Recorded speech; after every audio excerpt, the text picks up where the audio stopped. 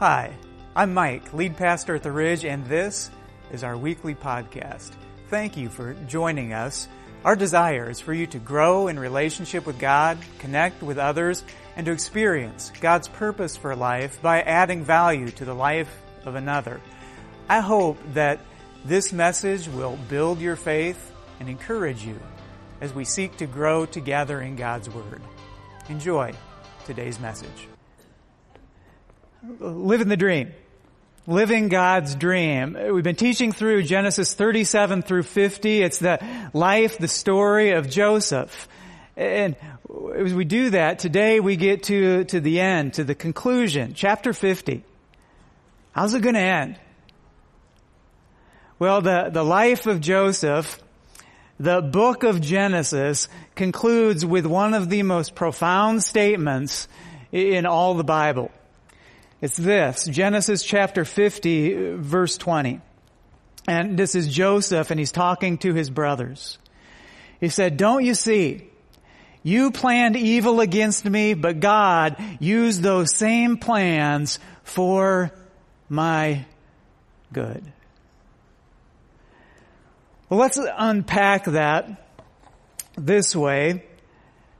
See, in my hand, I have something that reminds me a little bit of heaven. Show you, it's a dice. But not just any dice. This is a paradise. You know, that's as good as it's going to get today, so all downhill from there. Well, somebody once said that life is like a dice game. We all get the same, 9-month roll, shake in the womb, and after that, the dice roll. Sometimes we get good luck, sometimes we get bad luck. Life is like that. See, me, I rolled a pair of 5s. Not bad. Thank you. Well, one of the things that we see, Joseph, chapter 50, is at the end of his life. And he's looking back on his life, and here's what's going on in this chapter. He's interpreting the events of his life. He's looking about everything that's taken place, and now he's interpreting it. So today we're going to do the same thing. And he starts here. Here's where the story of Joseph began. He's reflecting back on this. It was Genesis 37 verse 3. Now Israel, that's his dad, loved Joseph more than any of his other sons. Now if you're Joseph, what's not to like about that? When Dad dishes out the ice cream, Joseph, he got an extra scoop. His whole life long. He was the favorite. Dad liked him better. Dad treated him better. He experienced that being the most beloved child in the family from the day he was born. What are the odds? What do you expect from that? Good fortune? Good luck? What a roll, right? What a run of the dice. Well, the next thing that happens in his life, his next roll wasn't quite so lucky. This blatant favoritism that he experienced, well, it grates on his brothers, and his brothers turn around and they do this to him. Verse 23.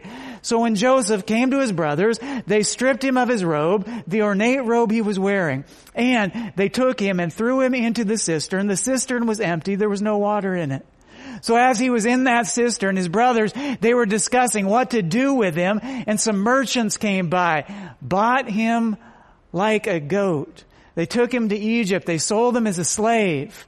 Well, the guy who bought him, his name was Potiphar, ends up liking him, eventually entrusts his entire household affair to Joseph. Nice roll. But Joseph's luck takes a turn for the worse. Well, Mr. Potiphar's wife gets the hots for him. And what happens then? Well, Joseph, he resisted her advances because he had a different set of values, but she's offended. She didn't want to have anything to do with getting rejected by her slave. So she frames him. She falsely accuses him of rape, and he ends up in jail. He's done nothing wrong. He's done everything that's right. Well, how about I give this another go? What do you know Double fives again. Somebody take me to Vegas because I'm getting lucky. Right? Well, so did Joseph. You know, he had a run of bad luck.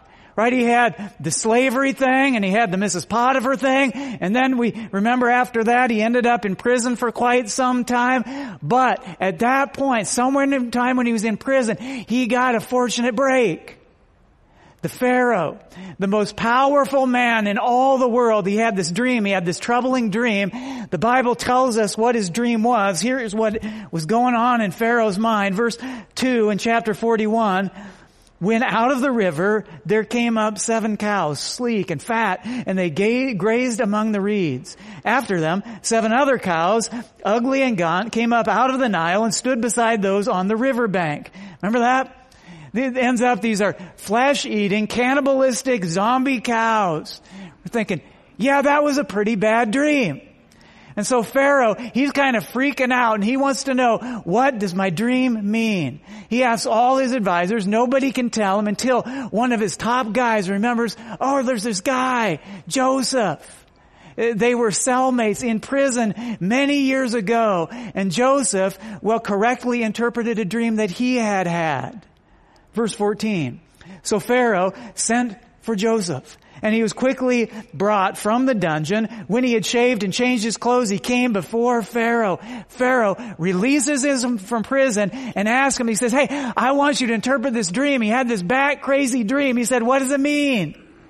Well, Joseph did. He nailed it. He interpreted this dream. And this dream, the interpretation of it ended up saving all of Egypt from a natural disaster. So the story of Joseph goes from an inmate in prison to a hero, and he was given leadership and he was given authority. Say, wow, what are the odds? How do you explain that? Good fortune? Positive karma? What a roll, what a run of good luck. Genesis chapter 50. The book of Genesis concludes with Joseph.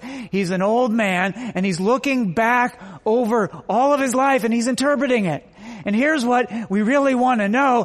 How's Joseph going to interpret this? How is Joseph, as he's looking back at the ups and downs in his life, how does he explain this great reversal from favored child to slave to hero? Well, one way is to believe that life is like this, right? Life is like a dice game. Sometimes we get good luck, sometimes we get bad luck. Sometimes we have positive karma, sometimes we have negative karma. Life is like a roll of the dice. That's one option. But that's not what Joseph concluded. As he's old and looking back on his life, that wasn't his conclusion because that's not what the Bible teaches. Rather than luck or fortune or karma or chance, God tells us this. Isaiah chapter 46, verse 9. He says, I am God, and there is no other. I am God, and there is none like me. I make known from the end from the beginning, from ancient times, what is still to come. Read the rest of it with me. I say, my purpose will stand, and I will do all that I please. Well, what does that mean? That means life is not a roll of the dice. It's not up to chance. There is a divine plan because there is a divine planner. The theological word for this concept in Genesis chapter 50, here it is. It's this word, sovereignty. The sovereignty, it means everything that happens because God directly causes it or consciously allows it. Adam and Eve were created because God said so. Red Sea parted because God said so. And Nazi Germany was toppled because God said so. The Cyclones and the Hawkeyes won yesterday because God is good. The Bible puts that concept this way in Psalm 103 verse 19. It says, "The Lord has established His throne in heaven, and His kingdom rules over all." In other words, God doesn't ask our permission. And God, before He does something, He doesn't need our approval. God doesn't get with us and say, "Hey, I want to tell you my plan ahead of time." He doesn't give us a preview of coming attractions and then say, "Hey, is this all okay with you?" God's not sitting on the edge of heaven, biting His nails, wondering, what am I going to do with this world? He knows exactly what He's going to do with this world, and He knows when He's going to do it. Why? Because He's sovereign. He's in charge. He's in control. He's the boss. His name is on the door. Sovereignty. It means that God, He's in charge, and life isn't just one roll of the dice. It means there is a God, and He does have a plan.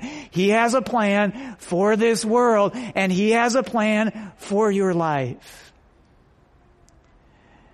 Do you believe that? Because I can read passages like this out of the Bible that say, yeah, God's sovereign, I can do that. And I can talk about that. But I think we should really ask the question, do I believe that? Do I really believe that there's a sovereign God? Or maybe we should even take a step back and ask a first question that would be this: do I even like that? I'm not so sure. Not so sure I do. Theologians have been observing that this doctrine of God's sovereignty, that it has been losing popularity rapidly through this decade. And I can see why. I mean, who wants to claim a belief in a sovereign God when through this past century more people have died in war than the previous 18 centuries combined? What do you do with that? Who wants to claim a sovereign God when there are millions of little innocent kids who don't get to do life with mom and dad? You know, human trafficking. What do you do with that?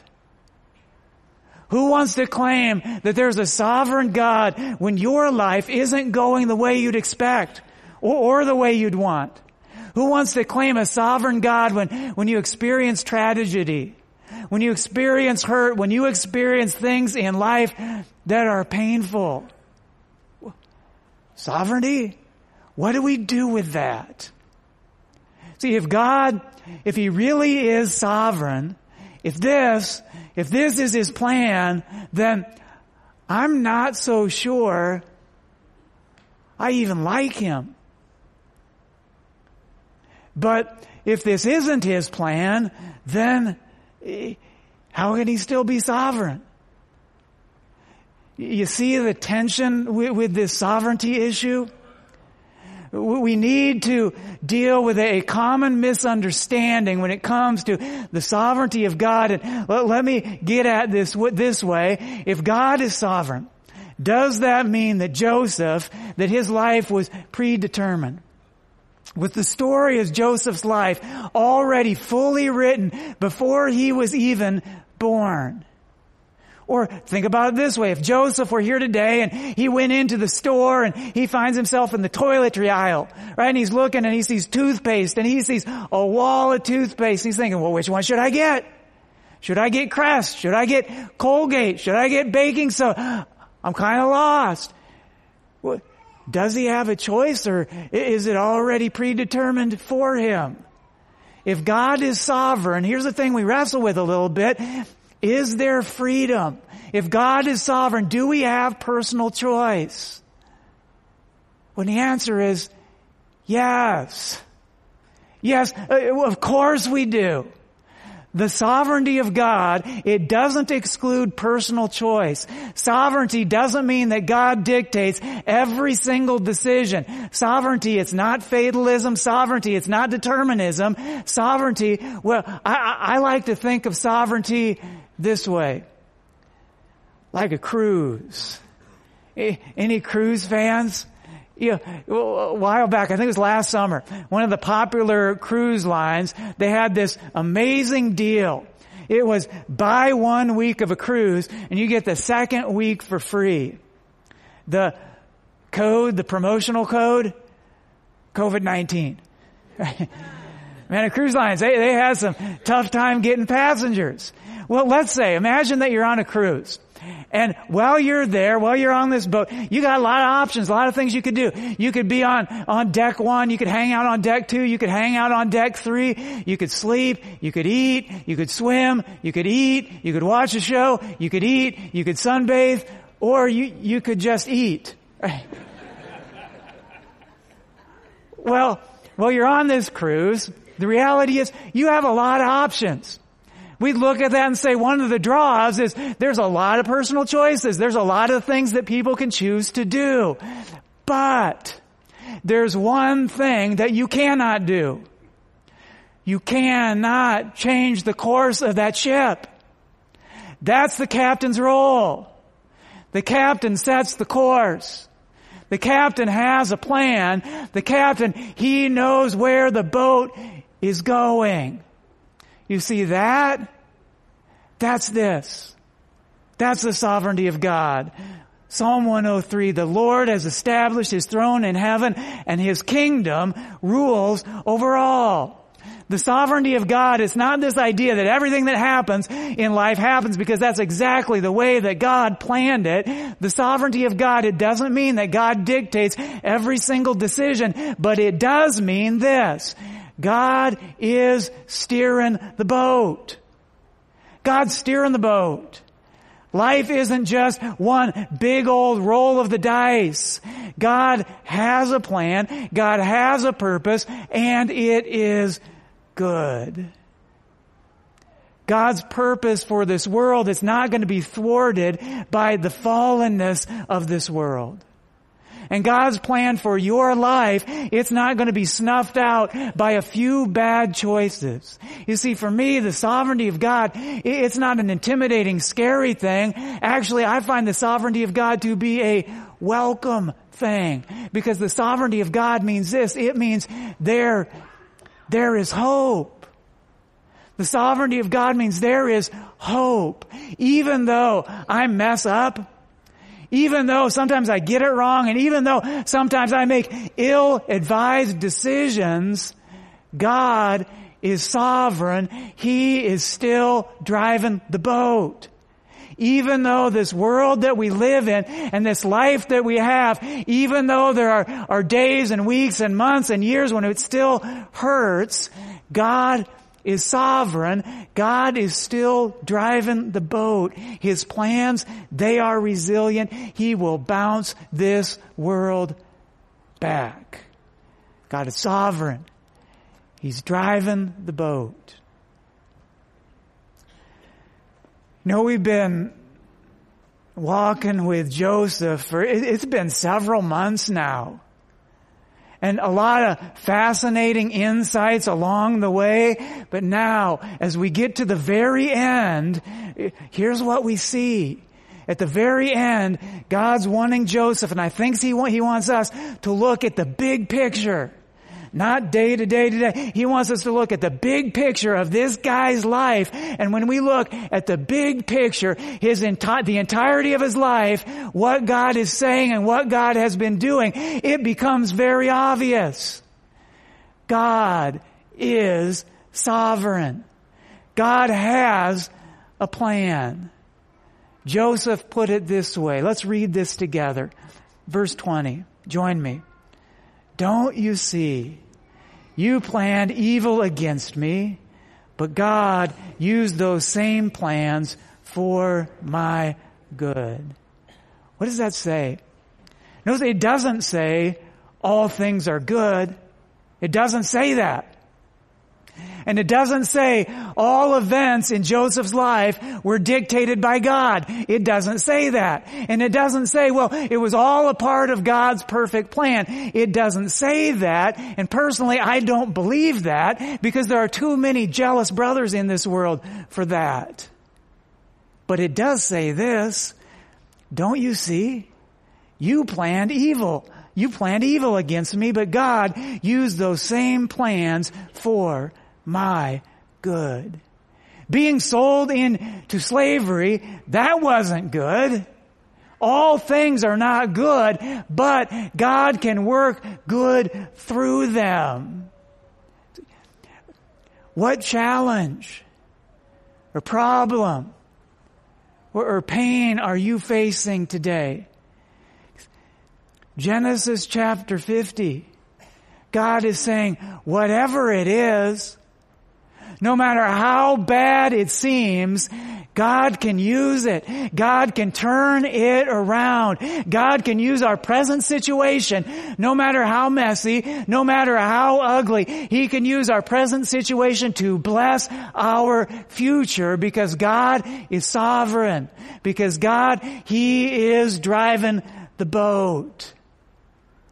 Don't judge your story before you see how it turns out. Rather, embrace each moment by faith and with hope. Especially the hard ones. Life is like a roll of the dice. You never know what you're going to get. Do you believe that? Man, I sure don't. I've got double fives twice in a row. Should we try this one more time? See what can happen? And I don't even want to show you because you're not going to believe it. But I'll try. They're small, but double fives. Again. What are the odds? How do you explain that? You know, good fortune, good luck. What a run of luck. There is another option. Trick dice. You think, would Mike do that to us? Yes, I would. Take a closer look at these dice. Fives on every side. I knew what I was going to roll. See, Genesis chapter 50 is like that. It's saying these dice, they have a very sovereign creator. And so do we. Life is not random. And life is not just a roll of the dice. God's not sitting in heaven worried, wondering what He's going to do with this world and what He's going to do with your life. He's got a plan. He's got a purpose. He can bring good out of bad. He reigns. He rules. He's still driving the boat. So let's close this way. Psalm 103, just give you an opportunity to use this as a declaration of your faith. If you believe, regardless of what's going on in your life today, if you're like, I do believe that there is a God and that He's sovereign and that He has a plan, then I'm going to invite you to read this with me. If you're not there, that's okay. Don't feel free. Feel free not to read it. Just use this opportunity to maybe think through your life and see if you can find a way that God has been a part of it.